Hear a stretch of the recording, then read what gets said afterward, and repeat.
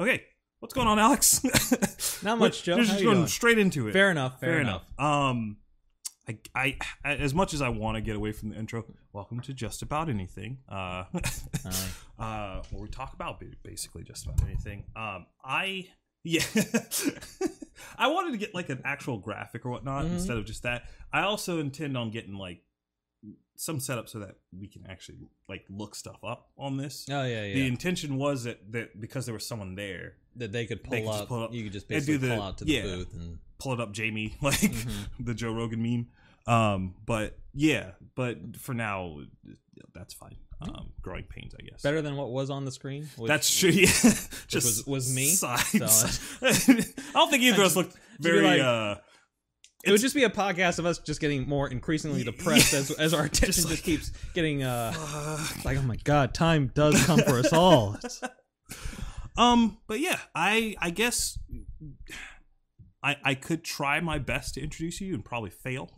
I don't know if you want to give a quick synopsis of yourself, which is very weird and awkward to do, but yes. Why not? Yes, it is. I don't know.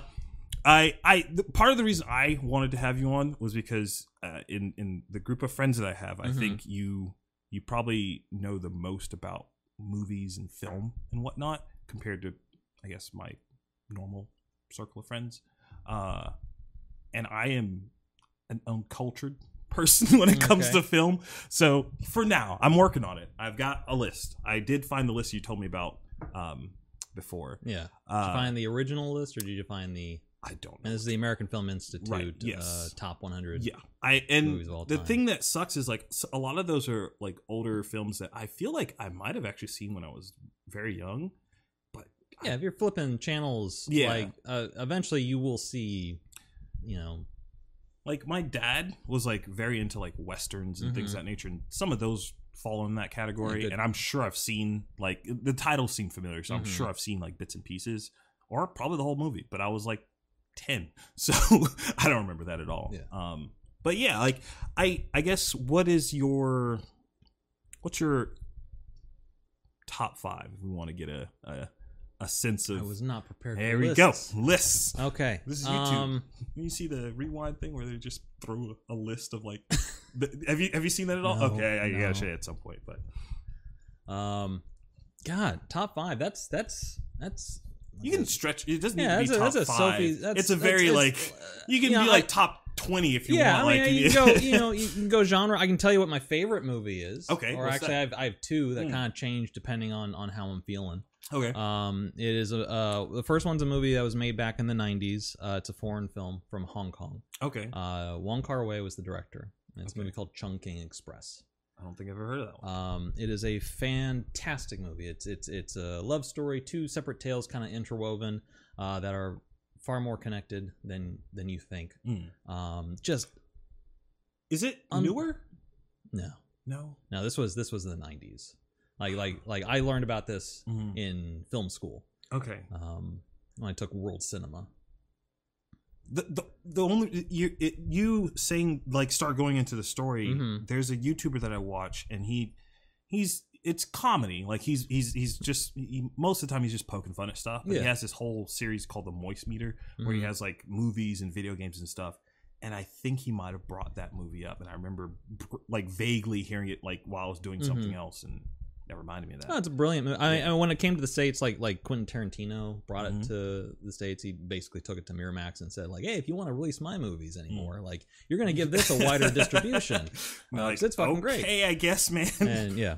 And then my other favorite movie is a movie from 1964. It was directed by Stanley Donen, called Charade. It stars Cary Grant and Audrey Hepburn, both at the top of their game. Best way I can describe it is if Alfred Hitchcock made a romantic comedy. Okay. That sounds at least interesting. It is the best Hitchcock movie that Hitchcock never had anything to do with. It is just oozing with like his kind of style and panache. But it's also two possibly charming people being impossibly charming, with a story that has like twists and turns. and is always engaging. Cool. And it's just infinitely rewatchable to me. Because Yeah. that's the thing about film. It's sure. subjective. Yeah. You know. I remember. I forget who it was. It was some director who called all the Marvel and like these hero movies. He's like, this isn't cinema. Scorsese. Yeah. And I was just like, yeah, but to you, like, like it's like, and granted, I get where he's coming from. Yeah. Totally understand what he was trying to say. That was the thing. Ultimately he had to kind of. Did he walk that back at all? He never walked it back, but he clarified. Like first he was like, they're theme park rides. And everyone took offense to that because like, fuck, our Avengers was great. Yeah, what's your problem? And it's like, yeah, I mean, it's kind of a theme park ride. I mean, it's really kind of exciting. Ooh, that thing went boom. It's like energy beam. Yeah, roller coaster. But no, then he walked it back and it was like, hey, I don't really consider it, cinema. It's still film. It still has its place. But his fear was that, which I totally get, because when I went and saw Avengers Endgame in a 20-screen theater, it was playing on 18 of those 20 screens. Wow. There was only 2 other movies in the movie theater at that time. And his argument was, hey, that's the danger with the blockbuster, is that if we give all of our attention to this, then... And I'm sure this is really playing great with the audio levels. No. If we give all of our attention to this, then like other movies are not going to be seen. That's true. Yeah. I mean, I've always thought that I should at some point sit down and watch just a string of like indie films, because in the same way I guess that indie games work, I imagine it's the same thing. Any art is going to work that way, where like when you start getting a bunch of hands and companies and whatnot involved, there's a very company-esque way that movies end to get pumped out. Like that, I think, was one of the bigger critiques of The Rise of Skywalker, where people were just like, okay, this feels like Disney's definitely like messing with this. Like versus you didn't like this about The Last Jedi? Okay. Well, here you go. You don't like Rose? Okay. Well, I mean, we kind of have to involve her in the movie, but we'll only give her like 3 minutes of footage. That was so sad. Yeah. I remember seeing that in the theater and I had the worst possible seat.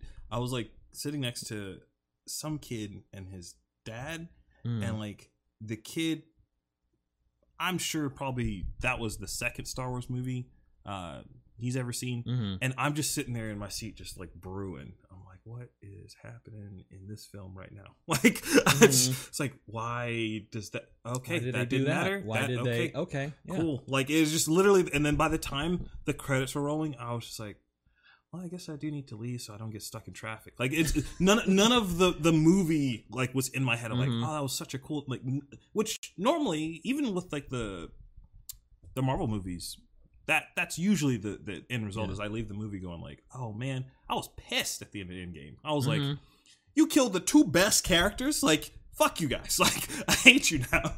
But later on, that kind of I was just like, yeah, it was probably everybody got the ending that they ultimately deserved in Endgame. What were your thoughts, I guess, on like those films? Are you less or more in the I'm going to ruin this guy's last name. Scorsese's camp or no? Scorsese. Martin Scorsese. Martin Scorsese. The greatest living filmmakers ever made, ever around. I prefaced this by saying I was uncultured. That is true. I warned you. That is true. You did give me fair warning. I did. I'm going to go back to that because real quick, because of course Scorsese, said that, but then he walked it back. Do you know the director Francis Ford Coppola? No. Do you know the movie The Godfather? Yes. He directed that. Got it. He doubled down on Scorsese's. When everyone thought that Scorsese was insulting Marvel movies, Coppola doubled down and is like, they're absolute trash. They're absolute garbage. Basically saying, fuck those movies. Man. Francis Ford Coppola is also the guy who directed Jack, the movie where Robin Williams played a 10-year-old boy. Who Yeah.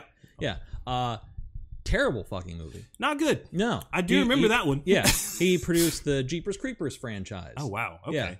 Yeah. Francis Ford Coppola doesn't have a right to say a goddamn thing on what's garbage. Godfather. Yeah. That's it. Godfather, and also Godfather Part 3. Yeah, no. 2 is excluded from this. It's like they're gonna just shove it aside, like a hush child. He can't hurt you. Yeah. I don't know. The first, I guess, knee-jerk reaction to that was like, you're an idiot, like for thinking that these movies don't count in a way. But I almost the only thing I have to compare that to for now would be like indie games.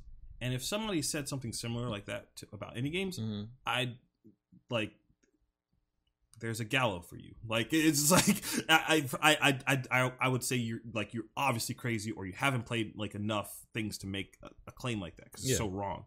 So I kind of have to be a little bit sympathetic with them. That being said, I enjoyed most of the Marvel movies. Yeah, I enjoyed parts of all of the current trilogy of Star Wars. Like, so I don't know. I guess.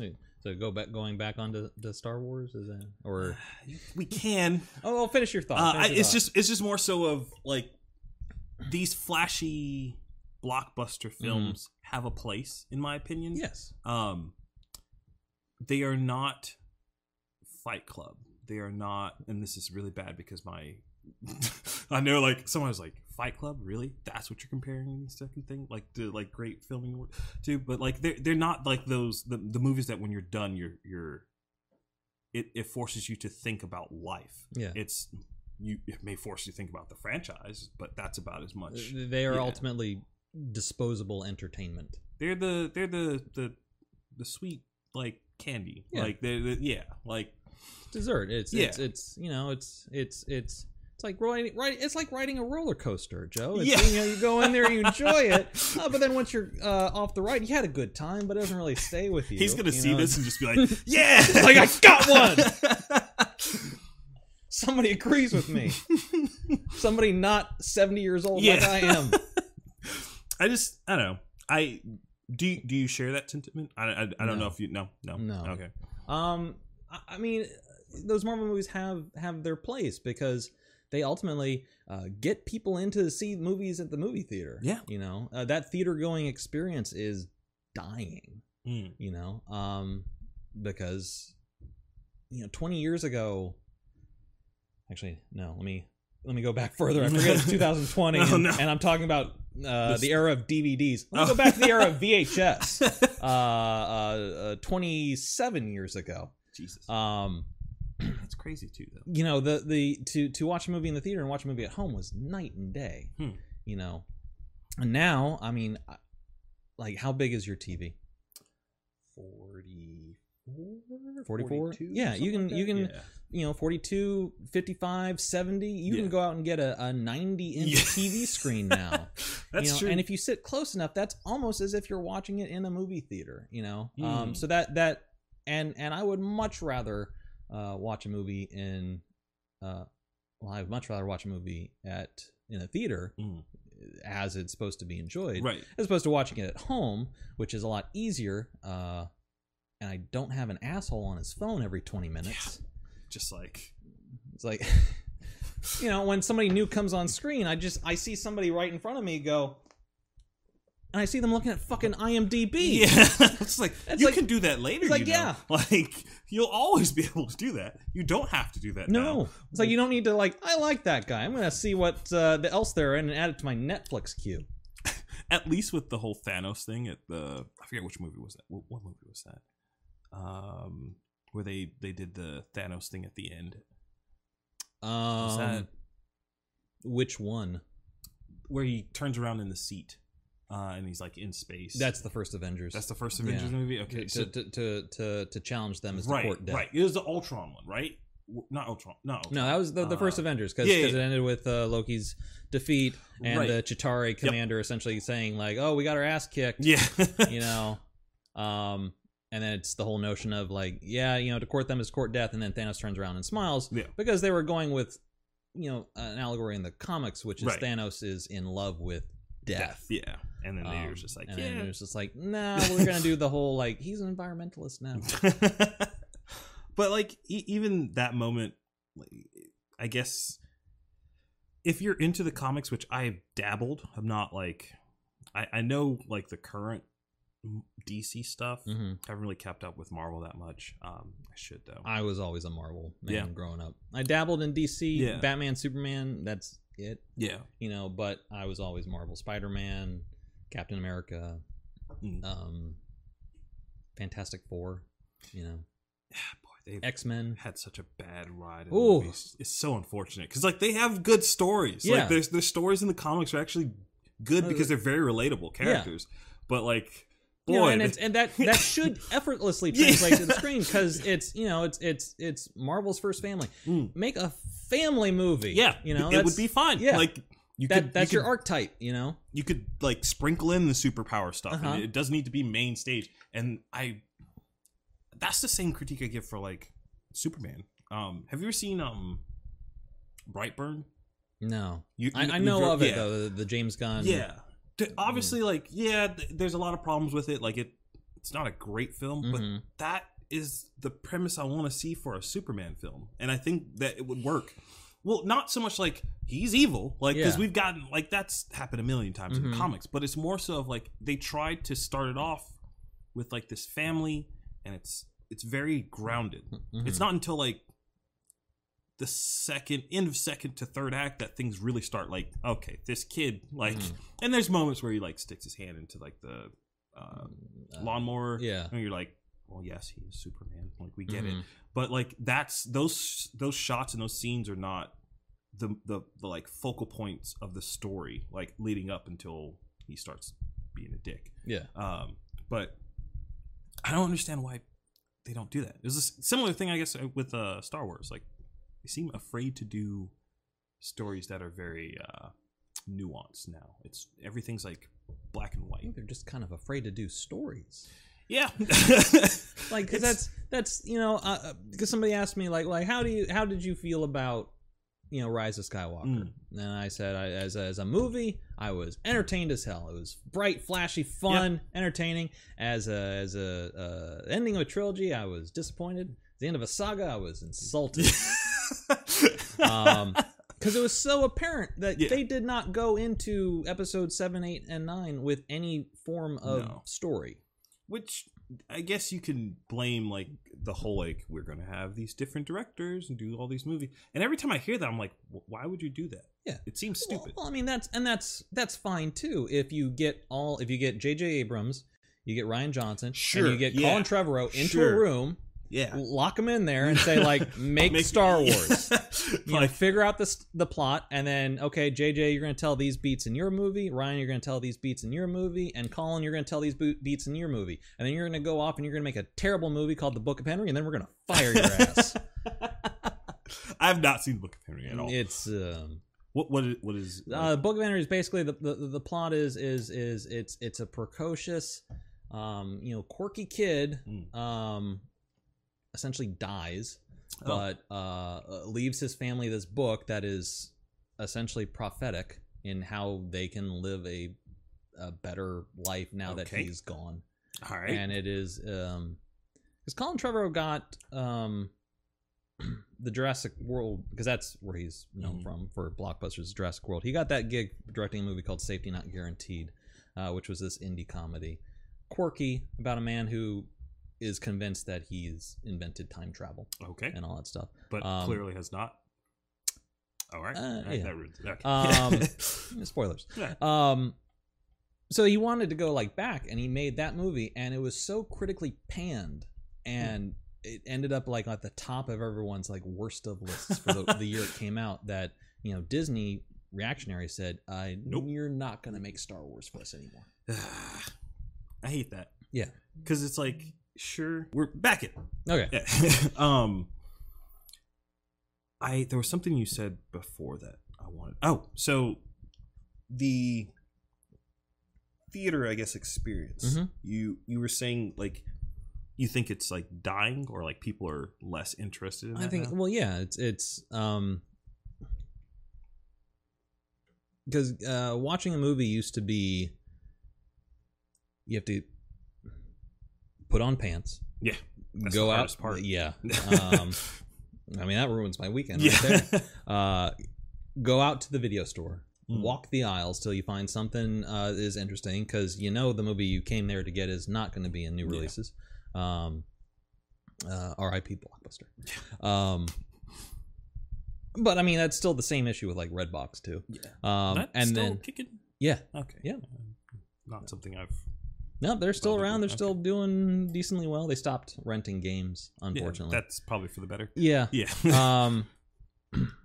But then you drive back and pop it in your VCR or your DVD player, or your Blu-ray player, and then watch it. It was a hassle. And now with streaming, like how many streaming services do you subscribe to right now? We got Hulu. I have. Does YouTube Premium count?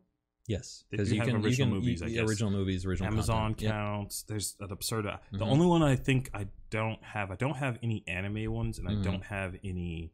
I don't have Disney Plus. Yeah. So, but usually, if there's an older film that I want to watch, I have a way to do it. Yeah. Netflix, yeah.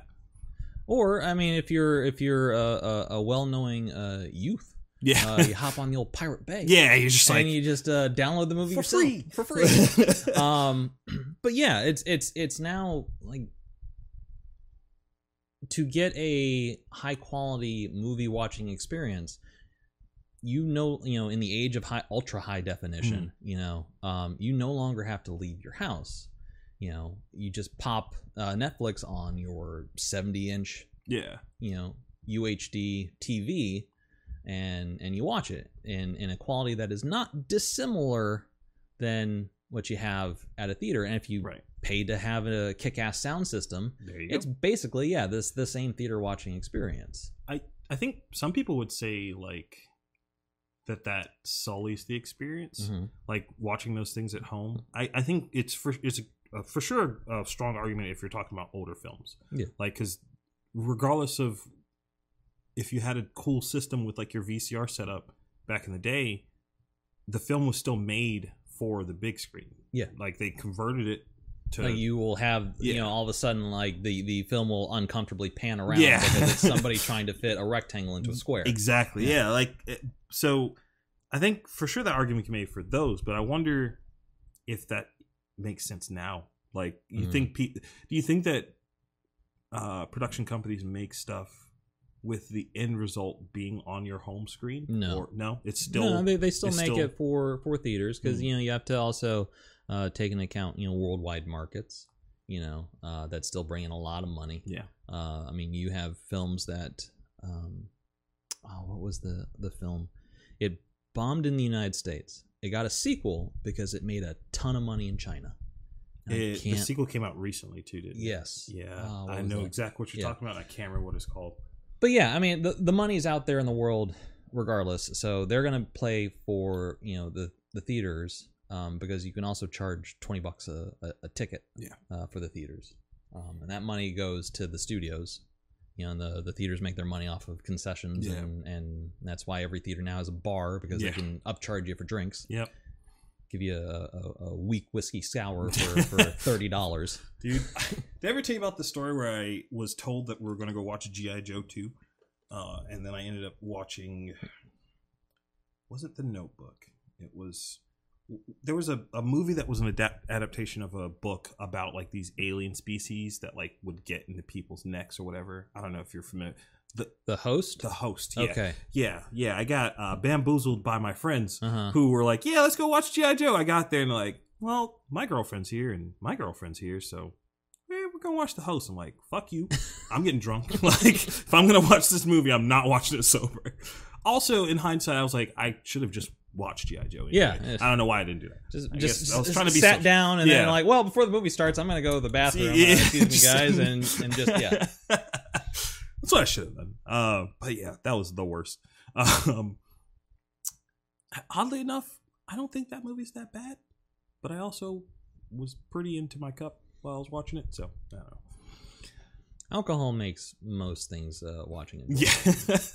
So it's why NASCAR is a thing, Joe. Oh God. I was a senior in high school, and I was dating this girl whose family was super into that, and my mom was just she did a lot of stuff with like the convention center and whatnot. So she had connections, and I was like, ooh, I can get tickets to a NASCAR race. And I was like, well, do that. It'll be great. Went to the NASCAR race. On my way in, it rained, and I fell like almost past my ankle into this giant puddle of mud. I was like, well, this is great. Good start. It was a strong start. Not to get too, I guess, political, but you were clearly a stranger. I in was a strange clearly land. a stranger in a strange land, and the girl I was with was not. So it was a very interesting evening. So half the eyes were on the race. Oh yeah. Other eyes were on other races. But yeah, it was interesting. But I didn't hate it. But I guess that one experience is solid NASCAR. Yeah. I have no intention of ever going to another NASCAR race unless it's free, and then maybe unless I have anything else going on that weekend. But I don't know. That just brought back that memory to me. I'm like, oh yeah, that happened. I experienced that. But yeah, I guess let's dig into Star Wars. Okay. Let's talk about a Star Wars. Let's talk about a Star Wars, a story, a Star Wars story, as every film will probably. Solo? Yeah. Those people got fired too. Oh yeah, that studio got canned, didn't it? Or the whole. Lord and Miller, the guys who did the Lego Movie, were the ones initially hired to make Solo. They shot 80% of the movie. I think it was like 85-90% of the movie. Jesus. And then Disney stepped in and was like, we don't like what you're doing. You're fired. We're going to throw out 70% of it. Huh. So, it's probably trapped in legal stuff. Every time I hear stories like that, I'm like, I want to see that. Yeah. That's what I want to see. I don't know what I got to do to see it. Are you one of the people who wants to release the Snyder Cut? Yes. I want to see it. Because the thing about... doesn't exist, Joe. Oh, there's no way, like, even if it did, like... there's no way they're going to release it. Yeah, there's no way, like, you would be able to see it. But, I don't know. Like, those films... I mean, I get what you're saying. There is something appealing of seeing a filmmaker's original vision. That's why, like, director's cuts, like, I always prefer to see and exist. Because the studio will take a movie and chop it up to appeal to the most mass market, and that is not always for the best. Blade Runner is an example of that. I haven't seen that one yet though. In general, or the original, or the director's cut, or at all. Neither. Yeah. Well, that is on the AFI's top 100 films of all time. It is. But if you can, seek out the original. Don't watch the original. Just keep it aside. Okay. Watch the final cut, which is actually Ridley Scott's. There's 3 cuts of the movie. Okay. There's the original theatrical cut. Okay. Which is horrendous. I'll tell you why in a bit. Then there's the director's cut. Okay. Which is not actually a director's cut. It's the studio saying, because Ridley Scott directed it. They went to Ridley Scott and was like, well, what would you have done? He's like, well, I would have done this, and I would have done this, and I would have done this. And it's like, great, thanks. Click. And then they did it to the movie and released it as the director's cut. And then he got the movie back, and he did what's called the final cut, which is him in the editing bay. Like, this is the movie that I wanted to make. Is that a common? And it is completely different. Oh, okay. That's good. It's like like his vision is a beautiful sci-fi film, if slightly misogynistic, but that is of the time. Basically, an examination on what it means to be human. I like movies like that. I like stories like that. Yeah. I should say too. The original is okay. Well, Harrison Ford plays a detective, and it's kind of film noir. So let's make it like. Let's give him has this really weird voiceover throughout the entire movie where he's literally a disaffected, disinterested Harrison Ford is reading a basically narration of what is supposedly happening on screen and what his characters in a monologue are. They try to make it like Sam Spade in the future. It's like a bad Sin City. Yeah, basically. That movie, I like that movie a lot. I don't think that was on the list though. Which is fair. Yeah. Well, I mean, they also revised the list in 2007. Oh, okay. So you do lose a lot of like the really great movies that have come out in the last 15 years as well. Yeah, man. I struggled with like think of like what is my top X movies, just because I don't watch that many. But I don't know. Blade Runner, I can add that to the list for sure. I've heard enough about the new one that like it's an interesting story. Like I like cyberpunk stuff. It's cool. Like that's a cool genre to me. There's a game that it's probably not coming out, but I'm really upset about. It's not cyberpunk.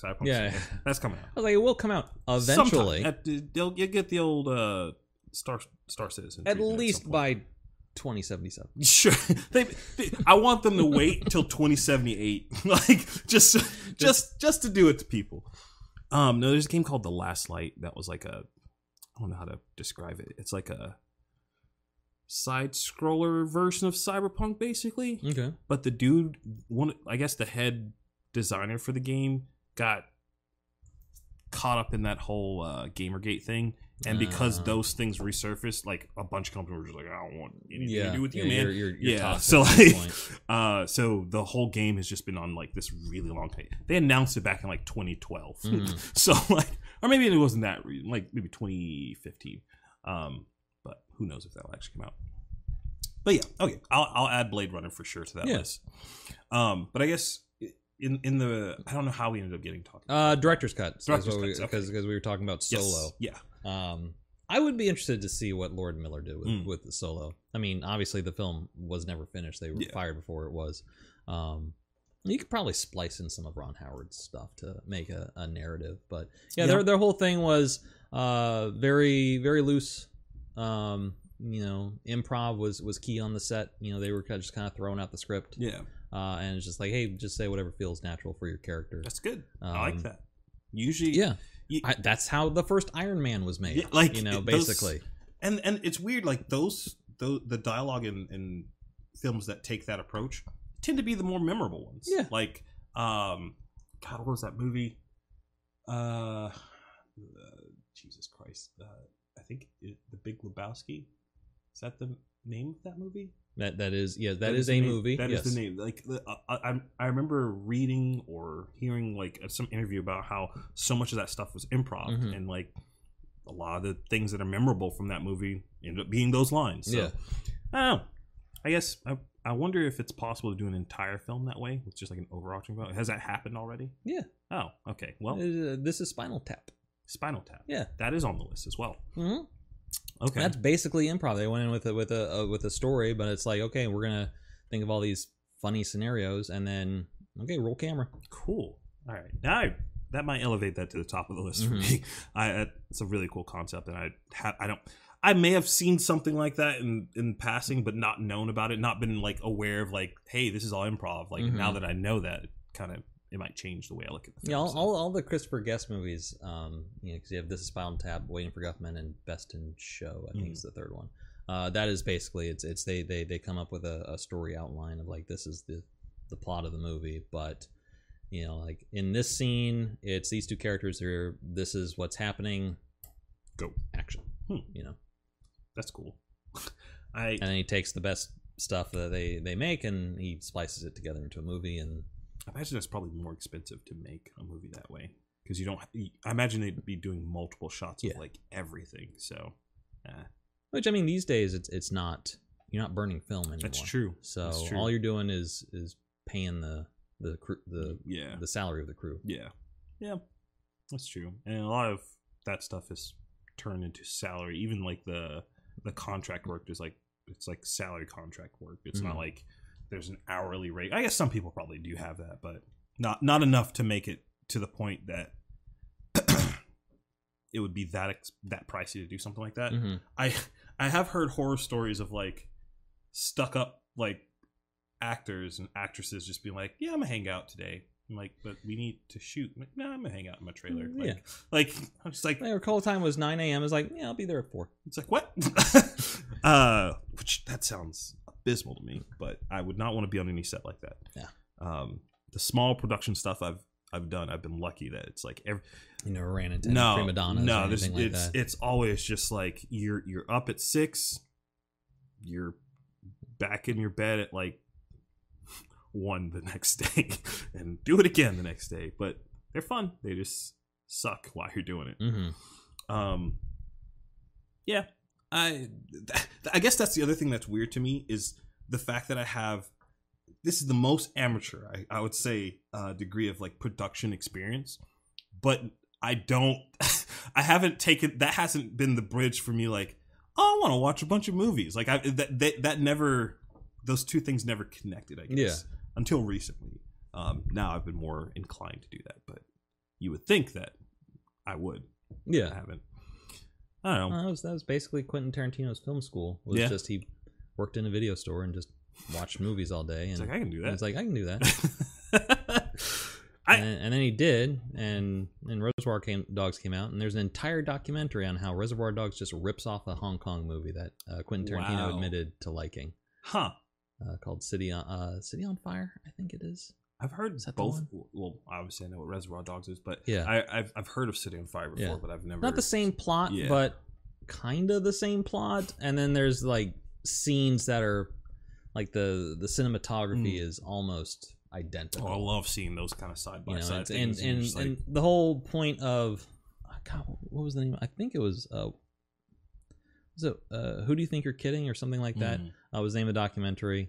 Obviously a little anti-bias against Quentin Tarantino. But the whole premise of it is when does it stop being an homage and when does it start being just I'm ripping you off. That's cool. Because I'm taking the value that not a lot of people have seen your work, but a lot of people will see mine. Interesting. That's almost oddly timed because I'm in the middle of writing something similar to that for that game that I was pray for the gods. I was literally writing like something else. I wanted to put a video game or a video together about inspiration versus duplication, like because that game clearly, like they played Shadow of Colossus. Yeah, they have. I'm not gonna lie, Joe. Yeah, like the first time I saw that stream, I was like, oh, he's playing Shadow of the Colossus. Why is he called this Pray for the Gods? That's like that's probably the game he was playing before Shadow of the Colossus, which this clearly is. Like it's weird too because like after playing that game, I've never played Shadow of the Colossus all the way through. Like I've only experienced that through other people streaming it, like YouTube videos, and I have some friends I've watched play it all the way through. And it's weird playing through that game. I was like, okay, they like Shadow of the Colossus, they like Breath of the Wild, got it. But they were able to do it in a way that's like it still felt different, which is cool. So that's as long as you as long as you can take that inspiration and kind of make something that is your own, because you can see fingerprints of everyone's work on everything. Episode 7. Okay. Like it or love it. Those are the only options. Are those my only choices, Joe? How did you feel about it? I walked out pretty disappointed. Really? Okay. Yeah. And now that everything is done, okay. I want to go back and watch all three. That's true. Probably in a row. To see how badly they do all mesh up. Because hate on the prequels all you want. That is one. There is a through line through all three films. But no, I watched episode 7 and it just became like very apparent very quickly that they were just hitting the same beats of episode 4. Yeah. Did you ever see Star Trek Into Darkness? That was the J.J. Abrams. Yeah, it was the sequel to his reboot of Star Trek. I did not watch all the way through, but I have seen like the first half of it, I'd say. Okay. In the second half, he basically just retells Wrath of Khan. But like, look, I'm mixing it up just enough. But hey, it's all these things that you remember from Wrath of Khan, right? Cheer for me. Exactly. It's like I'm taking this story that you know and love, and I'm flipping it on its head. Aren't I creative? And because I loved his reboot of Star Trek, I thought like, well, that's a really interesting way to restart that franchise. So I went into Darkness with high hopes, and then because I also loved the original Star Trek movies, the even numbered ones, and loved Wrath of Khan. And then when I started seeing like all those same beats, just like, but look what I'm doing with them. I was just like, oh, fuck, man, like be original, please. And then that started happening in episode 7 when you're hitting all these same beats that were in episode 4, and it's like you have the chance to take this universe in a completely new direction and be completely fresh with it, and all you're doing is retelling it, which would be okay if the whole point of the series is that everything's happened before and everything's going to happen again. Then you allow yourself that, like, okay, beats repeat. But 1 through 3 didn't have any of that. Yeah. I think, though, I feel like that was their initial point. And then that changed somewhere along the line. Because if the beginning of 8, where Luke just yeets the thing behind his back, like, that to me was like, okay, so you are acknowledging that there's a cycle and you're trying to stop it. Yeah. So, like, when I saw that, it made 7 go, I was like, okay, all right, so that's where they're going with this. That's the story. And then I got really excited because of the Snoke like throne room fight scene. I was like, great fight. Oh, here we go. Yeah. This is it. This is the moment where they're going to actually, like, get into a very gray area and the story's actually going to be interesting. And they were just like, nah. It was like, now I'm the Bane bad guy. But why? You just, like, you just had this whole monologue about how, like, kill it all. Like, we want to let the past die. Kill it if you have to. And then you're just like, or I'll just do the same thing everyone else has done. I was like, what's happening? And it's like, and we probably would have gotten that if Rian Johnson was making movie number 9 and as opposed to 8. Except some executive came in and was like, hey, we got to make one more of these. So you gotta leave us something. It's like, wait, slow down. So and then I wonder if there's any. Do you think they should stop having multiple? Yes. Yeah, okay, cool. Yeah, I know. Just stop. Just stop. Like, this franchise. No. It's Mandalorian has proven that there are still plenty of fantastic stories to tell in that universe, and Disney can tell them as long as no one's paying attention. Because I think they were so focused on episode 9 and getting that made that they weren't paying attention to what Jon Favreau and Dave Filoni, were doing with Mandalorian. I still haven't seen that yet. I need to. Oh, you need to. Yeah. It's so good. I was on the train of like, I'll wait till all the episodes out. Yeah. And I'll sit down and watch it. And then all the episodes came out, and I was just like, on to the next thing. Yeah. So I was like, well, now all the episodes are out. Get that free 7-day trial. I thought about doing that and just sitting down, just sit and mainline them all, and then I might do that Friday. Then cancel until season 2 comes out because there's nothing else on that platform unless you love DuckTales. That's the thing about Disney Plus to me, and I'm just like, nostalgia is usually wasted on me. That's for whatever way my brain's wired. Like, there's some things I'm like, oh man, that sure was cool, but I don't immediately go, I'd love to relive that. I'm like, no, it was cool then. I'm very hesitant with nostalgia and going back to things that I enjoyed when I was a child, because it does not. It'll ruin it. Like every single time, it'll ruin it. So I try not to hop on that train every single time. There's some stuff that works. Disney Plus definitely doesn't have anything on it right now that I'm like, I'd keep paying X amount of dollars to have this available to me whenever I'd want. But maybe that'll change. I don't know what else they can throw in there that would like entice me to be like, yeah, I'm gonna keep this subscription. Yeah, I mean they have the they need to build up their original content. Well, they keep moving stuff off. Like, so apparently, like, they still vault things. Yes. And they bring it back for a limited time. And I'm just like, but we're paying for this thing. Yeah, for first 2 weeks, they unvaulted everything. Yeah, and they're just like, and we'll it's take like, that back. hey, you didn't get there? Well, too bad. Sucks to be you. It's such a weird business model. Yeah. But, I mean, it's got, phase 4 for Marvel Cinematic Universe. 3/4 of that is on Disney Plus. Is it already out, or is it just not? Okay. Oh, no. Because like they showed off like the new like Thor movie and like all of that stuff, and I was like, I might watch that. Yeah. But I assume that those would be movies, like they'd be cinematic movies, well, and then they would also put it there. Yeah. Well, it's a Winter Soldier and Falcon TV show. Cool. and well, a show. Let me rephrase that. Not cool. I probably won't watch that, but continue. Okay. And a show called WandaVision. I kind of do want to see that. Yeah. The premise of it like being kind of this old timey kind of that seems cool to me. I want to see that. And it supposedly dovetails right into the next Doctor Strange movie. Good. I like that because the whole WandaVision like storyline. I know some people gave it like crap. I thought it was cool. I thought it was fine. I had no real qualms with it.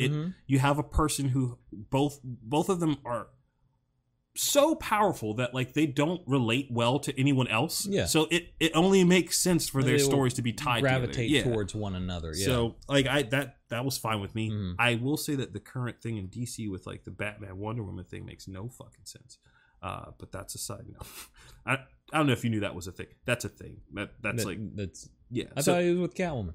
Nope. Well, in all the Batman stuff, he's with Catwoman, and all the Justice League stuff, he's with Wonder Woman. Okay. And then in the so we're still in nobody's talking to one another. Nobody talks to like the best thing is like so they this is a recent thing, and then when they did the whole revamp New 52 thing for DC, it was Superman and Wonder Woman. Yeah, that was the thing. And you completely restarted your continuity. Yep. Sure, fine, go for it. But then immediately got canned to go like, hey, let's go back to what we've been doing this entire. I'm like. Tangent, but yeah, I don't know. I think I'm of the people with episode 7 that like I thought it was. I think my opinions changed over it as I've digested on 9. Yeah, like because I give 7 and 8 a little bit more. Leeway or a little bit more leniency. A little bit more leniency on there because I think that those two movies tried to be together, and 9 was just like, we don't care. Let's just wrap it up. Like let's do the thing. 7 was so beholden to the past. 8 was so beholden to the future. Yeah. And then they realized, oh shit, we only are doing this for 3 movies. Wrap it up, guys. Gotta wrap it up. They should have just done the 4th movie. I would have been fine with that. On episode 10? Sure. But it's not a trilogy anymore. This is new Star Wars. You have to do it in sets of 3. They don't have to, though. This is new. They're already trying to separate themselves. Make it the whole formula. Change it up. Like, that'd be cool. And I think it would catch people off guard, too. Like, imagine if they just announced an episode 10 at this point. People would lose their minds, and they would sell 1 million tickets. Or if they ended episode 9 on a cliffhanger. Yeah, they didn't do that. So and then didn't announce episode 10 until the day after. Okay, so spoilers. Putting that out there. I don't know if I'm going to timestamp this because I might be lazy, but it's okay. I feel like most people have seen episode 9 at this point. So, the whole romance thing at the end.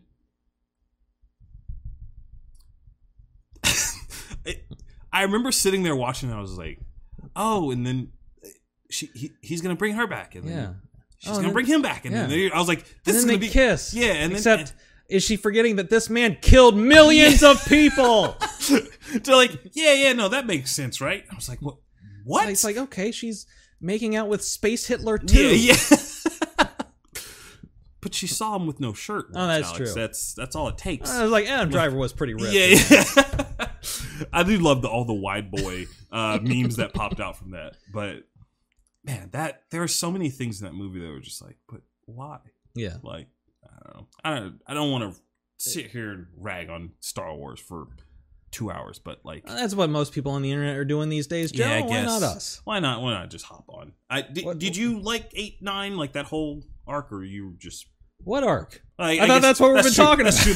There's no real arc, but like, well, no, it's like I said, it's so frustrating because like they clearly didn't talk about and episode 9 is.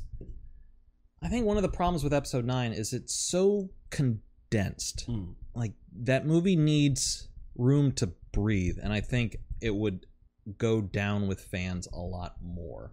Like I don't know how long is the movie? Like 2.5 hours?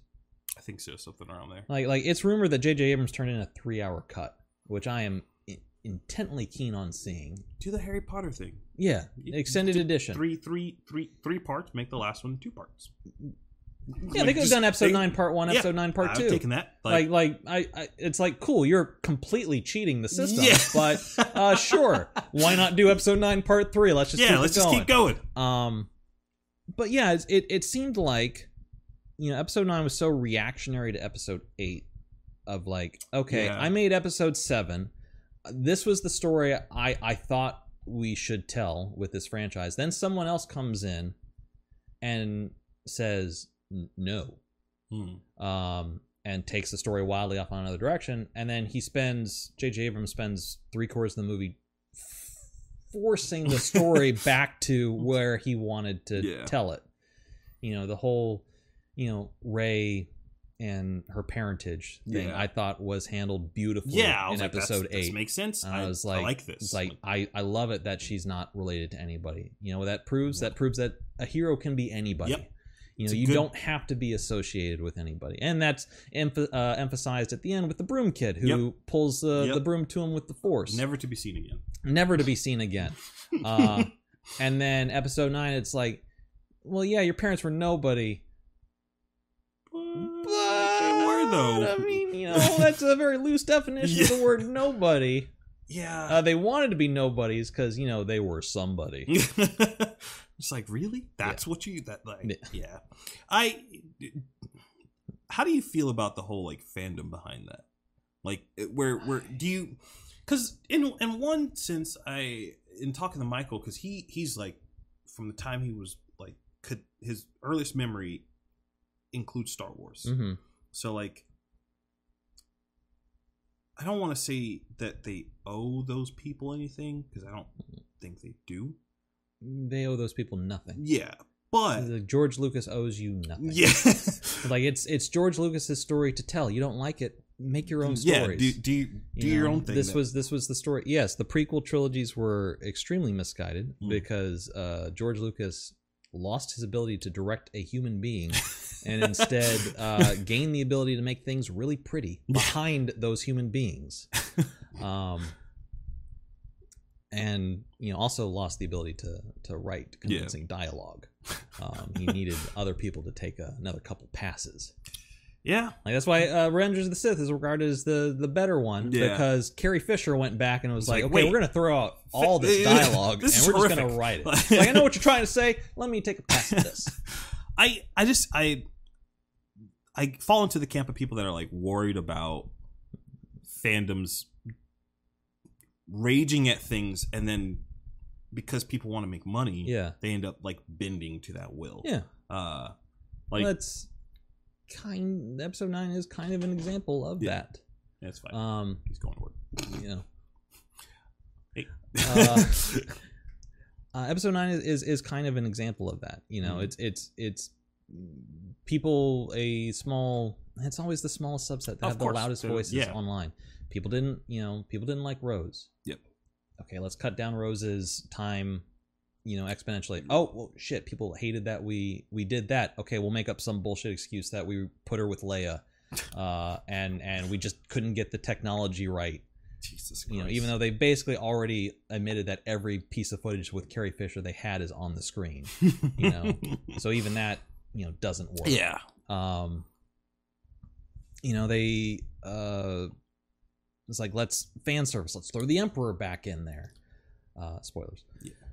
Well, fuck it. He's on the poster. He's there. He's in the movie. He was in the trailer. Yeah, that is true. So that is true. The Death Star. Hey, everybody remembers the Death Star. Man, I get it. I understand them wanting to bring those viewers back. Mm-hmm. But I would have been totally fine with them just literally giving them the middle finger and just we're just writing our story. Just make the story that you set out to make. Don't be reactionary. The people who will like it will like it. The people who don't, fuck it. You don't need them.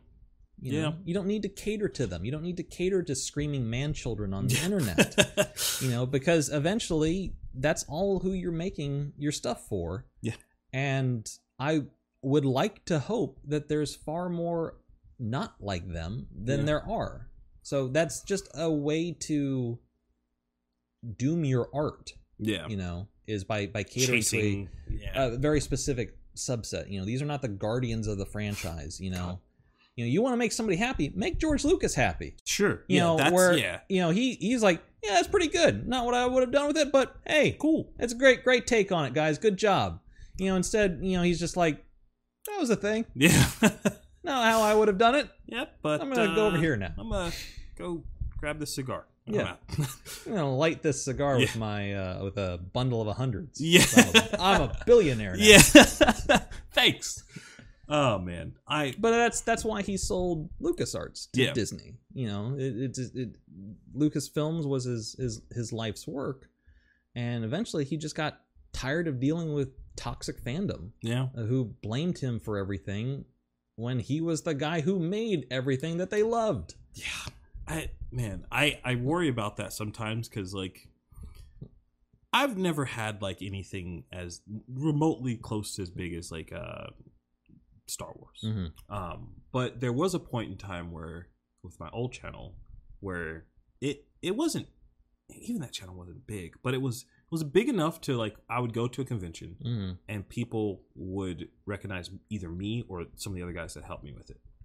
And that's weird, but I can only imagine like having those people be like, yeah, watch your stuff, fuck you. Like it's just like, what? Hey, like, are you Joe? Yeah, it's like, what? Well, don't watch it. Yeah. Like, why would you? I was like, watch something else. Yeah, I don't know, man. Are you intending on watching the new Star Wars film, or has 9 ruined that for you? Whatever they do next? Yeah. Yes. Yeah. Because it's not going to be beholden to anything. It's the good thing with Episode 9 is that they have kind of closed the book. The good thing about Solo bombing, it made a shit ton of money, but not Episode 7 or 8 money. So. Which, if they thought that was going to happen, they're idiots. Yeah. Especially a movie. Everyone knows how troubled this production is. Yeah. If it's just okay, you got to win. Yeah, you did it. But yeah, that bombing. They're not doing Star Wars stories anymore. Or if they do them, they're going to be like Kenobi on Disney Plus. That's what I forget her name. The girl that Lando's talking to at the end of 9. I thought that was going to end up being a Star Wars story movie. No, that's just what is that? What was that? I assumed that's what that was, or did they just not? Well, so like, okay, spoilers again.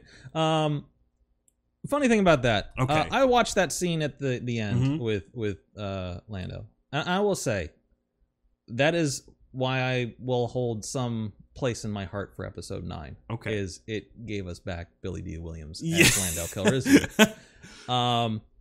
The implication in that scene, and the screenwriters confirmed this, is that I think Jaina, or something. Jaina. Yeah. I'll just call her Jaina. Yeah, she's Jaina. Was supposed to be Lando's daughter. Okay.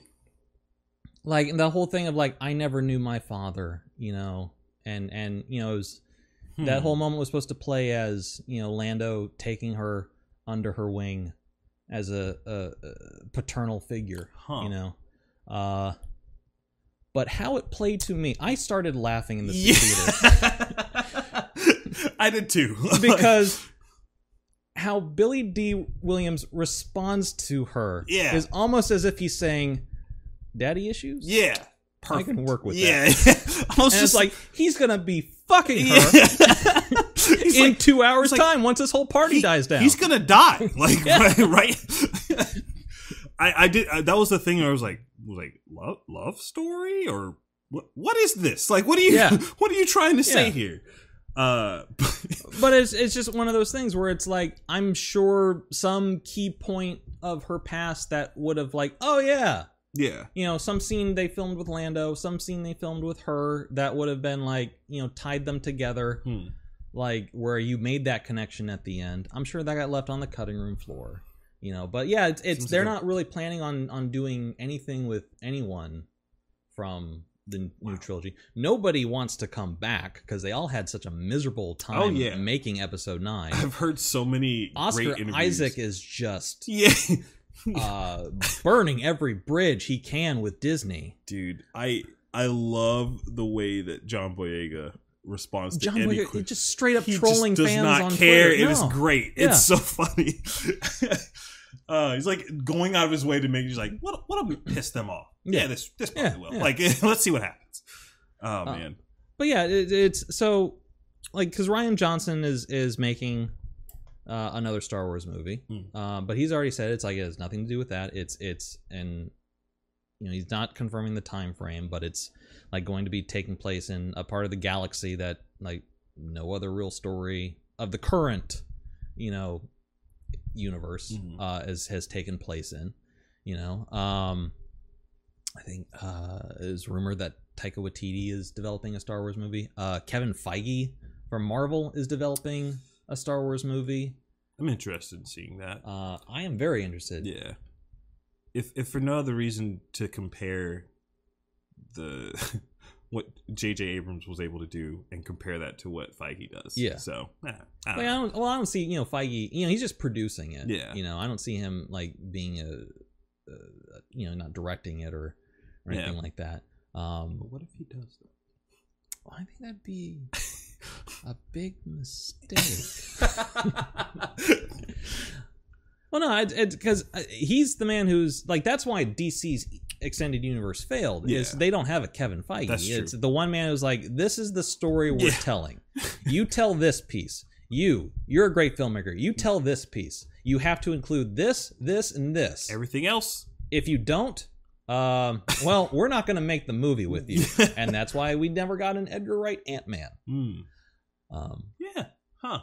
Because he was originally supposed to make Ant-Man, but that. he had his own distinct vision for the film, and Kevin Feige was like, "Nope, no, we need it to hit this story beat, and this story beat." And Edgar was like, "Well, that doesn't fit in the story I want to tell." And he's like, "Okay, well, thanks so much for coming. Fun. Yeah, we're gonna go with someone else."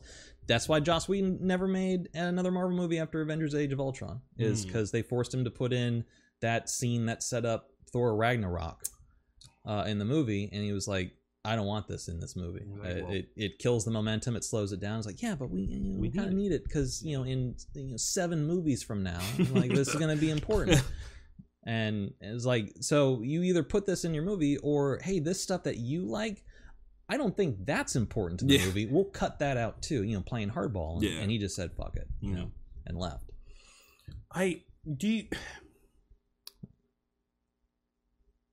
honestly feel like you mentioned the DC films. I feel like they got a bad rap. Not because of like people. They didn't do a great job with them. No. I'll put that there. But I also don't think. I think the reason they didn't do a good job with them is because they were trying to chase the Marvel kind of thing, and they went to their team-up movie way too quickly. Yeah, they should have just kept pumping out like this individual movies, which now they don't even really have the appeal to do them anymore, which sucks. Like, I don't think they could get away with doing like. Do they have another Wonder Woman movie? Yeah, it comes out this year, Wonder Woman 84, which will further completely muddle the character history as established in that universe. 84 was. I'm trying to remember. Did they have a trailer or anything out for it yet? Mm-hmm. Okay. Well, yeah, they have a teaser. It's set in 1984. Yeah. It's Maxwell Lord is the villain. Steve Trevor is back. Okay. Somehow. All right. But I guess that's the trailer puts this off as like, this is also going to be the Miz. Don't worry, we're going to explain this, guys. But hey, Chris Pine is here for you to look at, ladies. And then but the problem is that it's Wonder Woman being a hero in 1984, and you look at the character history in Batman v Superman, where it's like, okay, after World War One, she did nothing. Yeah. And now you're saying like, oh, except in the 80s, she came out of retirement to do another thing. I like that story arc though of her kind of like think, oh yeah, probably should help these people. Like instead of just being very not pet like I don't know if passive. Passive, I guess is the right word. Yeah, I know what you're saying. I was trying to whatever. It was a bad word for what I was trying to say. But they're I wonder if they'll ever give me the story that I want with Superman. I don't think where he is Superman. Well, not just Superman. Like I genuinely care more about Clark Kent than Superman. Yeah, and I think that those movies would go over well with people who aren't comic fans. But I also think that those movies are too risky to make, so no one's going to make them. Yeah. So. Well, who knows? I mean, they are developing a new Superman movie. Yeah, with a brand new Superman. Isn't Cavill's not doing it anymore? Cavill still is ready and willing to go. He's like, if they just gotta, as long as I'm not contractually obligated to have a mustache, like I'm good to go. I'll put on the tights. I'll be Superman again. It's being developed by J.J. Abrams, so who knows about that? But I mean, I want to see. Like, there's a million stories you can tell with Superman. Man of Steel's failure was it tried to tell the story of Batman through the story of Superman. Yep. And it's like, and that's like the one good thing about Justice League. And there's not many more after one good thing about Justice League. Is the end. When he comes back as Superman, and he's happy, he's reveling in his powers. He's making jokes. Yeah. He is the man of tomorrow. That's Superman was always supposed to be the man we're all supposed to strive to be. Yeah. And I think the problem with the modern interpretation of Superman in movies is that they just make him human. Yeah. Or maybe at least too human. Yeah, I like to see. Human. Yeah, I like to see that. There's humanity. Yeah. And the character should have humanity. Yeah. But he should, like, his adversity. He should rise. He should always rise above it. But it seems like, Man of Steel. Certainly, Batman v Superman. He's wallowing in it. Yeah. Yeah. That's fair. Yeah, that's very accurate. Every time they do any scene of him and his adopted dad, I'm just like, okay, we got it. Like, you didn't need this scene at all. Yeah. Like, you could have just gone past that. But the animated series Superman is the one that I always hold like that is the Superman. Yeah. Like that, the way that character is written, that's it's perfect. But they just can't quite seem to get, even from like the older Superman films, like they just can't quite like nail it. Christopher Reeve came close. Yeah, it's just that everything else about the movie failed him. Still shit. Which, I mean, if you watched it in the 70s, the tagline of that movie is "You will believe a man can fly." And because it's, nothing else was, you never saw any wires, so I guess technically, sure. He did it. Yeah, he did it. He flew. Now you watch it and it's like, he's just lying on a plastic board across from a screen going like that. But that interpretation of the character was I think the closest, and then they did Superman Returns, which was just so beholden to the original Richard Donner movie that it's, again, you had Brandon, I think Routh is how you pronounce his last name, who looked just like Christopher Reeve. And is a decent actor. He's gotten a lot better on Legends of Tomorrow. I don't know if you ever watched that. I have not. But yeah, it was so like, hey, remember how great the 78 Superman was? That was Superman Returns, essentially. Yeah. And they never did anything with the character. And then, they rebooted it with Man of Steel, but it's like, it's from the makers of The Dark Knight, which that archetype works for Batman. Yeah, it doesn't work for Superman. They're not I get that people always love making the comparison of those two characters, but the reason why that comparison works is because they are so different. Yeah, like, they're the yin and yang. Yeah. They're antithesis of one another. It's sad to see what they're doing to my boy. But I don't know. I guess my head is hopping to so many different subjects at the moment. But I'm curious to know what you would say would be an important movie of 2019, like something that came out last year that's like, you should watch this film.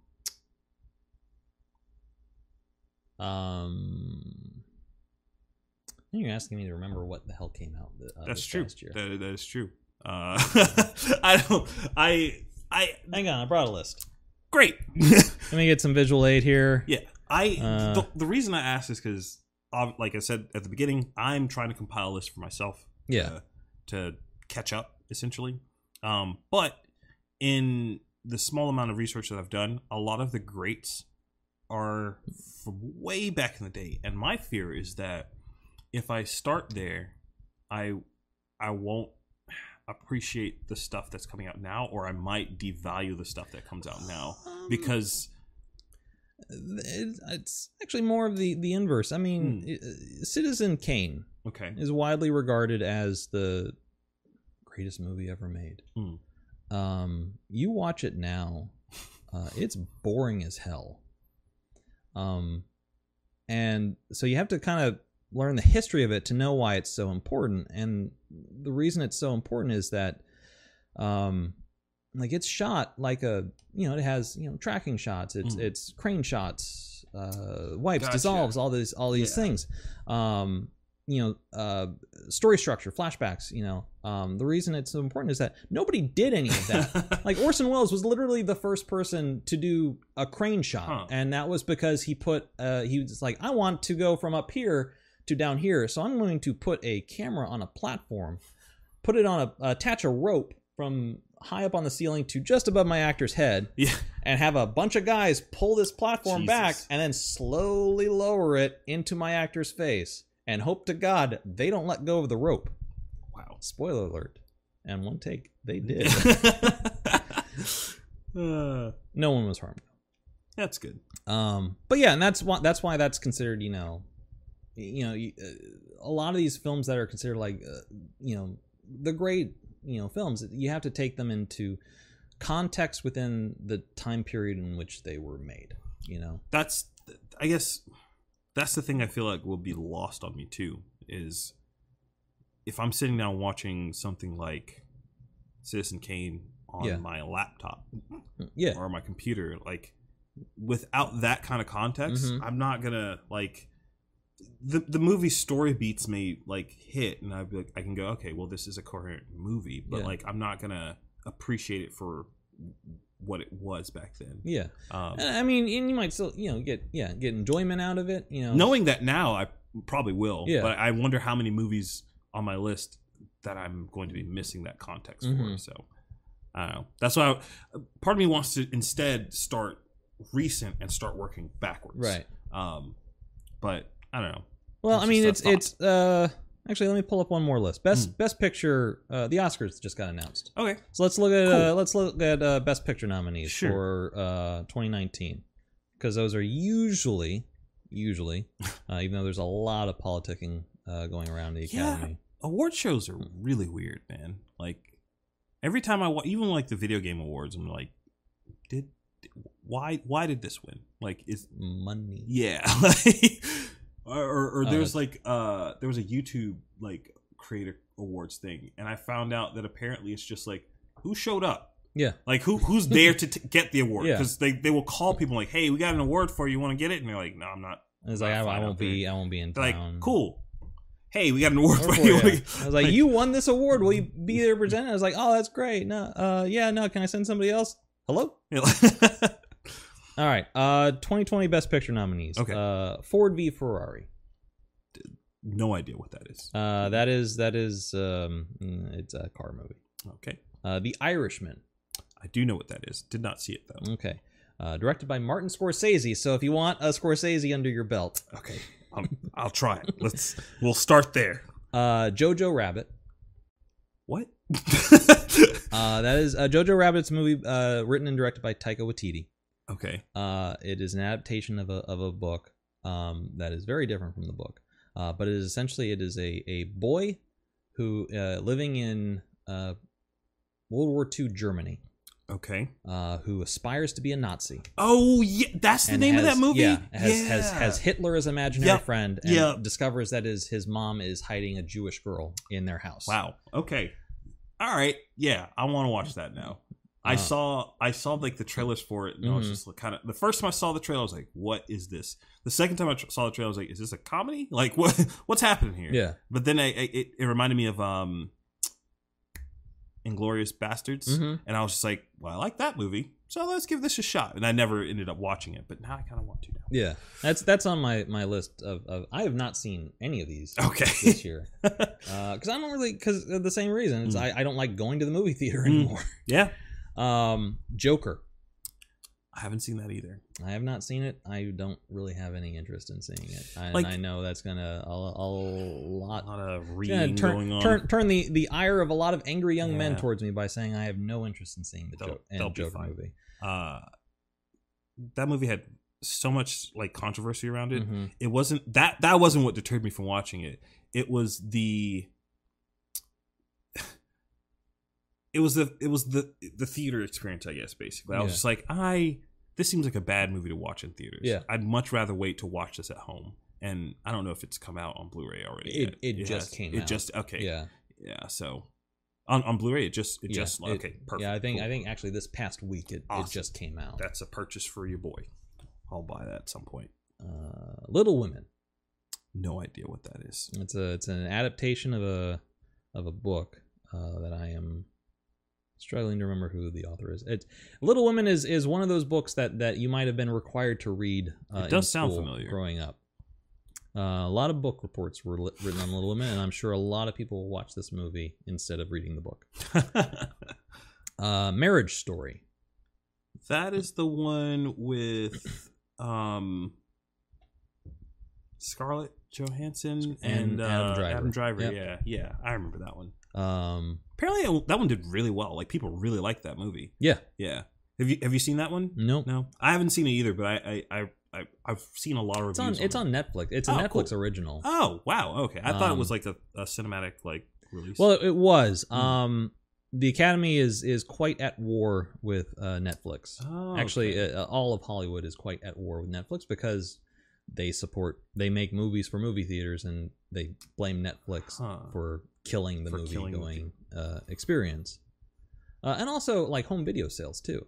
Like, why are you really that engaged to buy a movie if like I literally just turn on my TV and watch it? I'm sure Joker will be there at some point. I want to see it, but yeah, it's gonna be on some streaming platform at some point. 1917. Haven't seen that one. That is directed by Sam Mendes. Okay. The guy who directed Skyfall. Oh, cool. Okay. It is set in World War One. About basically two soldiers are trying to stop an attack because this battalion's going into a trap. The entire movie is shot to appear that it is one continuous take. I've seen reviews of this movie. Yeah. There is a shot. Have you seen this movie? No. There's a shot that is so good. It's like they're on a beach, and this guy's clearly, he has no, well, I think I don't know the beats of the movie, but just from the shot, it seems as though he's new to war. He super green, has like no business really being like on the front lines. And you can see the I guess shells and like the bullets of the planes that are flying over that have dropped like all these bombs and whatnot. And it's him on the ground, just kind of like with this holding his helmet, but the shot has the background kind of blurred out, but you're just seeing like sand, and all it gets the impact, right, and it's coming up to him. I was like, this is so beautifully shot. Holy crap! I remember that movie. There's that scene, and there's one where he's going down into like a ship, and like that's I think this is the one that's who's the cinematographer? Roger Deakins, I want to say is his name. Once you get around to Blade Runner, its sequel, Blade Runner 2049, all right, is shot by Roger Deakins. It's a oh my god, I'm spacing on the director's name. The guy who did Arrival. Anyway, it is hands down one of the most beautiful movies I've ever seen. Like visually, every frame is a fucking work of art. Yeah, I like that about films. That was part of the reason why I initially was like pretty optimistic about Episode 9, because visually that movie is stunning. Yeah, but like everything else kind of failed. Yeah. I saw Blade Runner 2049 at the IMAX in on iDrive, the real IMAX. And I was blown away. And then my friend wanted to see it, and she was like, "Yeah, I'm just gonna go to the multiplex." I was like, "No. What are you doing?" It's like, you need to see this movie the way it was meant to be seen, filling your periphery. Once Upon a Time in Hollywood. Okay. Quentin Tarantino's latest. I have not seen. Once Upon a Time in Hollywood. No, but I remember hearing about it, and that one also had a lot of controversy around it too. Yeah. From what I understand, it's another revisionist history film, like Inglourious Bastards was. Okay. All right. Or it takes place in Hollywood in the 70s, but it's also the Manson family murders. Oh, okay. And then, from what I understand, like, that's where the revision comes in. Oh, okay. I mean, interesting enough. Yeah. Parasite. I don't think I definitely haven't seen it, but I can't recall. I feel like I may have seen a trailer of it. Yeah, it's a film from South Korea. Oh, Bong Joon-ho is the director. Same guy, the dude that did the moist meter thing. He had a review of it. That's where I remember seeing it from. But yeah, and that's it. That is the what the Academy of Motion Pictures Arts and Sciences decrees as the 9 best movies of the year. I think I might put 1 or 2 of those in like the 3rd or 4th slot for myself to watch, because especially was it Jojo Rabbit? Jojo Rabbit, yeah. That seems like such an interesting film. If nothing else, I can see why people would like want to distance themselves from that, but I think if they do it right, it can be a really standout. Which, from what I understand, they do it good. right. Awesome, that's really good to hear. There's something about this. I guess kind of comes from my. Of course, now you do it. This comes from my. I guess most of the stories that I've really absorbed have not been through films. They've been through books and video games. And the sad, unfortunate thing about video game stories are they're either insanely good or they're horrific. Like they're and sometimes and that doesn't make or break the game. Like there are games that I can think of that are like the story is absolute garbage, but like the gameplay itself is pretty fun. So you just kind of go, oh, this is fun. It's you either develop it in tandem with the gameplay, or it's just the thread that holds the gameplay together. Oddly enough, and this is an unpopular opinion, I think The Last of Us is one of those things where it's like the story is great, but the gameplay is so bad. In personal opinion, I know people love that series and they're gonna. The only way I could enjoy that game is through Let's Play and watching someone else play. They're like Telltale games. Like, yes, I understand they have like create like I crafting suck and at whatnot. Stealth games anyway. Yeah, it's just that so it's game, like, okay, so you're gonna play the stealth game. You're gonna watch your daughter get brutally shot down in the first 5 minutes. Like, I'm out. And then have that deep emotional sucker punch, and then now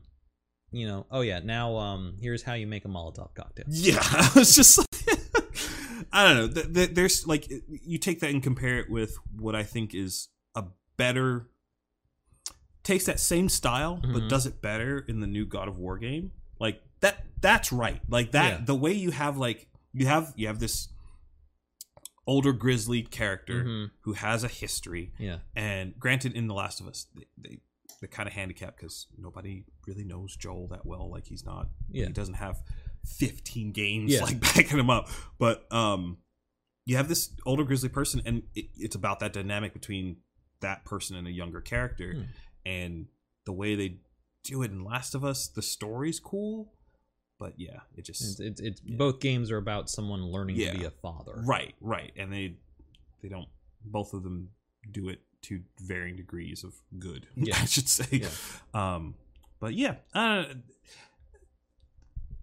the only reason I brought that up is because, like, I guess in movies and games,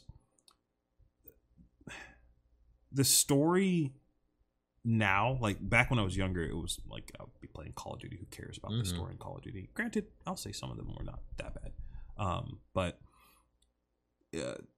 it's become a lot more important to me now, especially like in games that don't intend on putting multiplayer in it at all.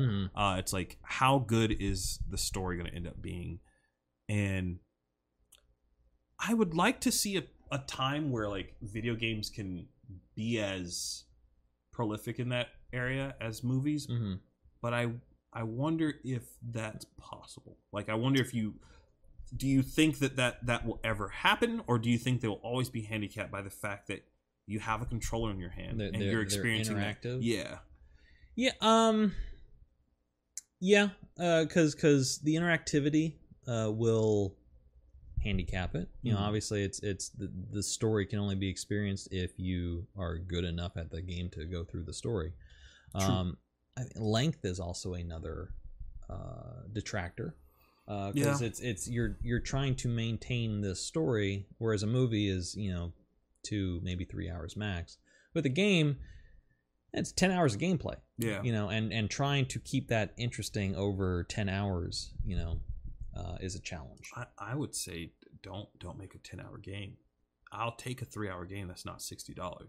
I'll buy The problem though is that they're still putting the $60 price tag on it anyway. Yeah, I wish more AAA studios would take the indie model and like put some money or production value behind like a really good idea. That seems to just not happen now. Like somebody was talking to me about how like Horizon Zero Dawn was such a great game, which it is. But at the same time, every time I see that game, I'm like, well, it's also just Assassin's Creed. Like you have the same beats of like get a tower, open up a map. There's some dots now on the map where you can go and do stuff. Go do objectives. It's just like missions. It's the same. They've been doing that for years. Like they did that with the Avatar video game that they did for the movie. It's actually just the Ubisoft model of like go into a tree, unlock an area, here's some things to do. So I think the reason why games like Pray for the Gods and stuff like that, it hits so well for me, is because they're so different, both in the gameplay and in like the storytelling. Which, to be fair, Pray for the Gods does not tell you shit. Like the only way to know anything in that game is like by really paying attention. Like otherwise it's just like you're just fighting and killing things. But I don't know. There's also a problem with that too. It's just because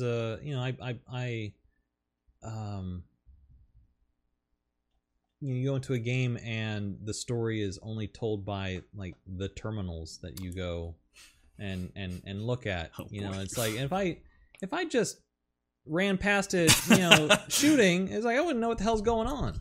Oh boy, I still haven't sent you that video. I don't know if so. Talking about Fallout 76 at this point. Right. There's I've told you about it. I wasn't directly I know, but Fallout 76. But now that you say it, that's entirely what it is.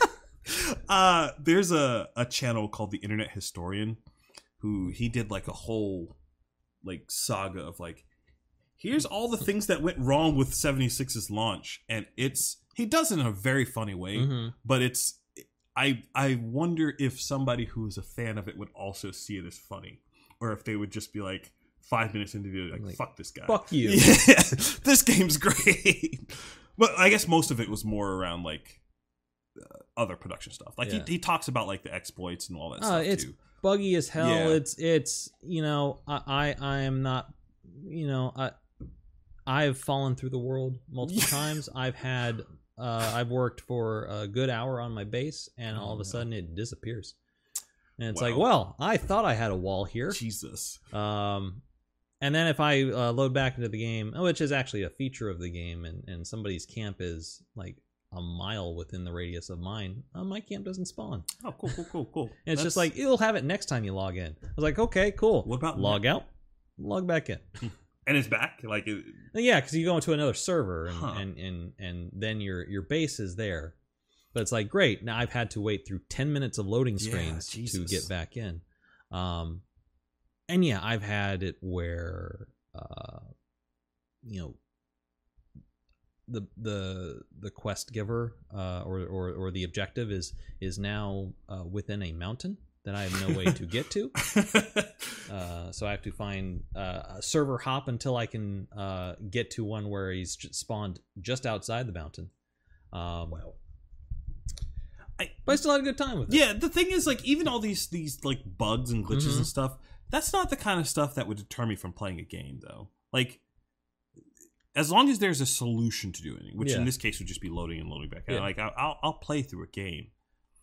The things that I found the funniest about 76 were like the duffel bag thing and like the rum. Like, those are beautiful moments in history that are so funny to me. Just like, yeah, you thought that would work? Like, you thought you could just do that and not say anything and nobody would blink an eye? Like, I don't know. It also makes me a little sad because I would say I've grown up playing like Bethesda games. Whenever like my brother had an N-Gage and we played the Elder Scrolls Skeleton Key. Like that's like we played the Elder Scrolls games, and I wonder if 76 might make it harder for those games to be made. Or less of them. Like Bethesda seems to like be fine, but yeah. Well, I don't think so because you have 76's problem is that engine which they have never changed from since Oblivion. Just isn't made for that type of game, and they tried to duct tape it together to make it work. Any other like single player, like they do another Elder Scrolls with that engine, they do another single player Fallout with that engine. Whatever their sci-fi game that's coming out, like whatever Starfall, something like that. Yeah, that's made with that engine. I'm sure it'll be fine. Yeah, you know, it'll be a little buggy at launch, but that's what day one patches are for. Yeah, great. 48 gig day one patches. It's like you thought you could just pop in the disc and play. No, you have to wait 3 hours. I will say though that it is nice to have like these digital platforms where like I can just say I would like to buy this game. I will buy this game. I'll preload this game. Yep. And at 12:01, I will play this game. Like when there's no day one patch. Yeah. I did that for. There was some new game that came out that it was the Star Wars game, the Fallen Order, where I was just like, "Ooh, this seems cool. I will purchase my Origin Premium Pass, and I will download this game and wait." Yeah. So, but yeah. Have you ever played a game, whether it's of recent or old, that you would put it on par with some of the best movie stories, or have that? And Joe, you know me. You know the answer I would give.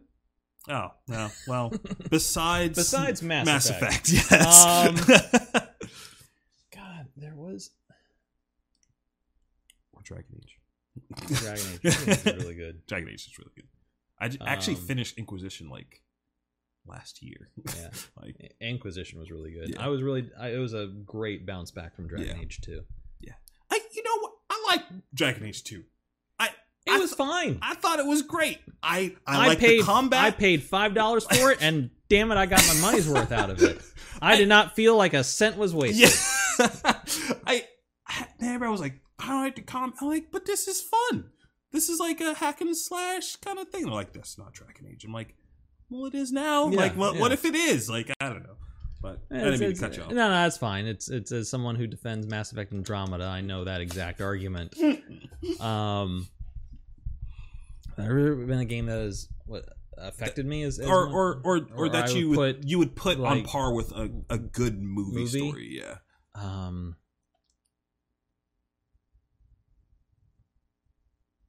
As I'm asking you this question, I don't know if there's one. There's been one for myself, to be honest with you. I mean, I've played games that have affected me, deeply. But like I don't. There was a game. I don't know if I put it on par with a movie, but the story was compelling enough for me to finish it in the course of like 3 days, which is rare for me. Usually, I am the guy that will like play it for this amount of time, not play it for forever, go back and finish it, or play a little bit more. But it was called Remember Me. It was a Capcom game, if I remember correctly, and it did the Batman. It had that Batman style like combo thing that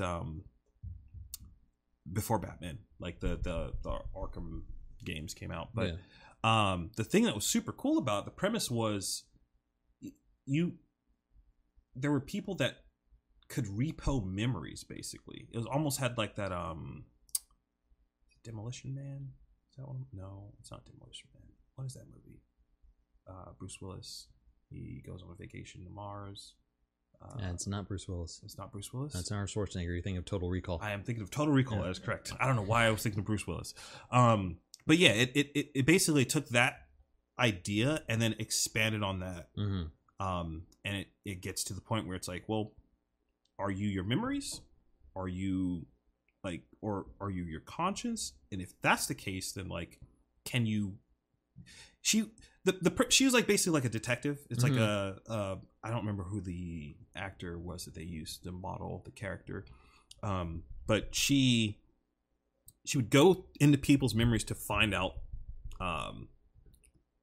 crimes and stuff, and part of it was like playing back memories and like trying to piece it back together to the way that things actually happened. And you'd try stuff, and then later on the memory would be like, there's a disconnect because that thing didn't make sense. You have to go rewind, and you literally had like this rewind feature, and you'd like have to spin your joystick backwards to go back. You're like, okay, well, what if he actually did this? And then he'd do it, and you're like, okay, well, that makes sense. And now that ends up there, and it's like has this whole what's that, the machine called, where there's just all these different contraptions that come together. A Rube Goldberg machine. Yeah, Rube Goldberg machine kind of effect. And after I was done with that game, I was just kind of like, huh, this is really cool. I think the ending of Shadow of Colossus is too one of those moments where you're just going like, yep, this is art. If you ever thought that this wasn't, for whatever reason, this is 100% art, and like games can make people feel things. But I don't think I'd ever put anything on the same par as like the way I felt after I watched Shawshank Redemption or something like that. Like it's that. I guess it's just always. I think it's the interactivity. You know, is you're tied to it as opposed to just being a passive observer of it. As I said, that I remembered one that does. Yeah, Snake Eater. That was the one that did it for me. Okay. Have you played that one? No. Oh God, so I was an Xbox guy. It that's came out exclusive to PlayStation 2. Yeah. Oh man. And then by the time I finally got to Xbox, it was like, okay. Yeah, it's a hard pass at that point. There is. I won't say the series is like to that level. Yeah. Specifically that game. Because the way that they... I'll give them 4. 3 and 4. 4 is basically a movie anyway. Like it's like... I forget the number exactly was, but it's like 70% cutscene. Like there's very little game in there in 4. But Metal Gear Solid 3 has a moment at the end of it. Do you care if I spoil it? Yeah, you can go ahead and spoil it. Also, it's Metal Gear Solid 3 came on PS2. I'm not spoiling it for anybody else. So, it's a game that's literally 15 years old. There's a moment where this character that you've been chasing this entire time turns out to not be a bad person, and the way they tell the story up to that point, there's no way you would have connected the dots. They were there, like, and then they do a whole like montage of like, yeah, remember that? That's why. And remember that? That's why. And you just kind of go, holy shit! Like, and then you actually have to kill her at the end of the game. She's like one of the final bosses of the game. She's literally called the boss. And you have to kill her. And the way they do it is it's so good. Like, and it's one of those moments where like the interactivity works so well with the story, because Snake doesn't want to do that. Like he considers her a really good friend. Like she taught him as a younger soldier, so like he there's a connection there. And you finish the fight, they go through the cutscene, and you fight in this flower field. It's a white flower field, and her outfit's white too, so that was the whole point. She could hide in the flower field. So you have like this Uzi or whatever, and you've beaten her, and she's on the ground, and she's explained her like double agent thing, and she's like, but this doesn't work if I survive. You have to kill me. And so the camera starts on the two of them, her laying in the flowers, and you just with this gun pointing towards her, and it continuously pans out, and it just keeps panning out, and it keeps panning out until it just stops, and it doesn't move, and it just sits there until you hit L2 until to you fire. have to fire the bullet. Wow. And it was just like, this is great. Like I was like, this is so good. Like I remember being a little kid and playing that and literally putting the controller down and just sitting there. I was just like, all right, I was gonna play SOCOM. Now I'm not. Like, holy yeah, take a breather. Yeah, I was like, holy crap, man. But that one I think is on par. But I mean, the Metal Gear games are mostly story anyway. Yeah. So Kojima just wants to make movies. Yeah, he does. You like know. At this point, it's like I remember the first time I played Metal Gear Solid 2, and I can't remember the. It's towards the end. It's one of the cutscenes. And it's been years since I played Metal Gear Solid 2, but I just remember, like I had to go somewhere, but I was like, okay, well here's this cutscene that started because I hadn't saved my game. So I didn't know I was hitting a cutscene, or I didn't know I was hitting an important story beat. So I was like, okay, I'll just watch this cutscene and I'll go. And it was a 30-minute fucking cutscene. Just like putting your shoes on, watching. I was like, okay, hey, man, okay, like... let's speed it up here. Okay, now she's deflecting all the missiles from the Metal Gear. Cool. Yeah, and I'm just gonna call him and tell him I'll be late. Yeah, it's like what kept you? Like, traffic. Yeah. Oh man, I almost want to go back and play Phantom Pain again, just because I never finished it. But that game is mostly cutscenes too. Well, no, that's not true. It's cutscenes and open world where there's so much stuff to do if you want to just look at sand. Yeah. But yeah, I my hope is that one day they get there, but maybe they never will. I mean, it's as technology evolves, graphics get better. We approach leaving the uncanny valley. Like we probably will. Yeah.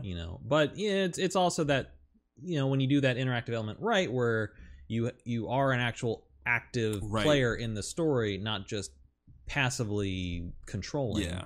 That can affect you because it's your finger on the trigger. In that instance. So I'm sure. I fall firmly on the games are art. Yeah. Line. Yeah. I think people who don't view games as art are still thinking of games as Pac-Man. Yeah. I mean, sure. If you want to if that's your only reference, it's like Pac-Man and maybe Mario, I guess. Like, I can see how you would think that, but I would implore you to expand your library of games. I don't know how much time you have. I that is something I have been trying to monitor too, because I did the one episode that was like 5 hours long, and I was like, well, this is going to be 2 episodes now. And then subsequently they've been sticking around like the 2.5 hour mark, which I'd like to cut it down to a little bit more. I guess somehow I always end up talking about video games at the end of it, but was there anything remotely close, or no, it'll be fine. Was there anything close or something similar to that, like in Mass Effect, at all? Like a moment. I mean, it or was it took just its encompassing? It's the encompassing thing. It's BioWare, when they do it right. It's character focused role playing.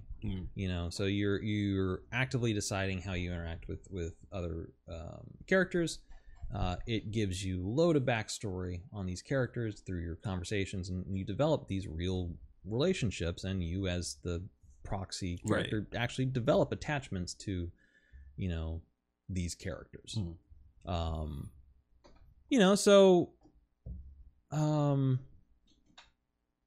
The ending of Mass Effect 2, the suicide mission, you do it right, and everyone gets through. It's fucking cry out in triumph.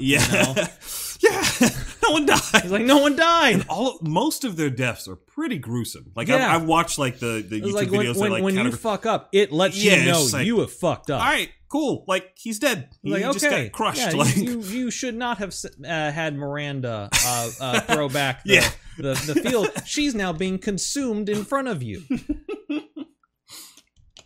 That always reminds me of those Tomb Raider games.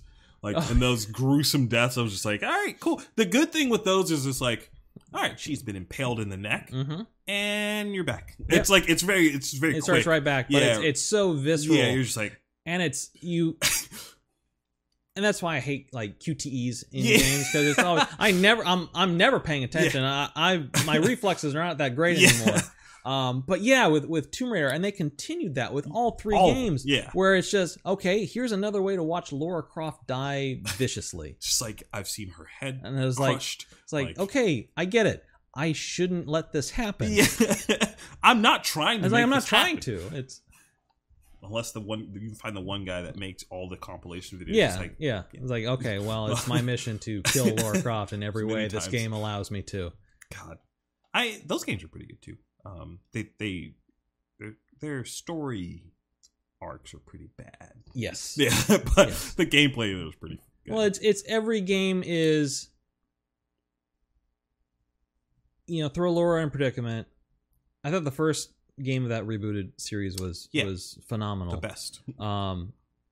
Because at the end you get the hints of she is the Tomb Raider that you remember, and then you get to Rise of the Tomb Raider, and it's like, oh, but there's still more. And then at the end of that, it's like, and now she's the Tomb Raider that you remember, and then you get to Shadow, and it's like, well, wait a minute, a little bit more.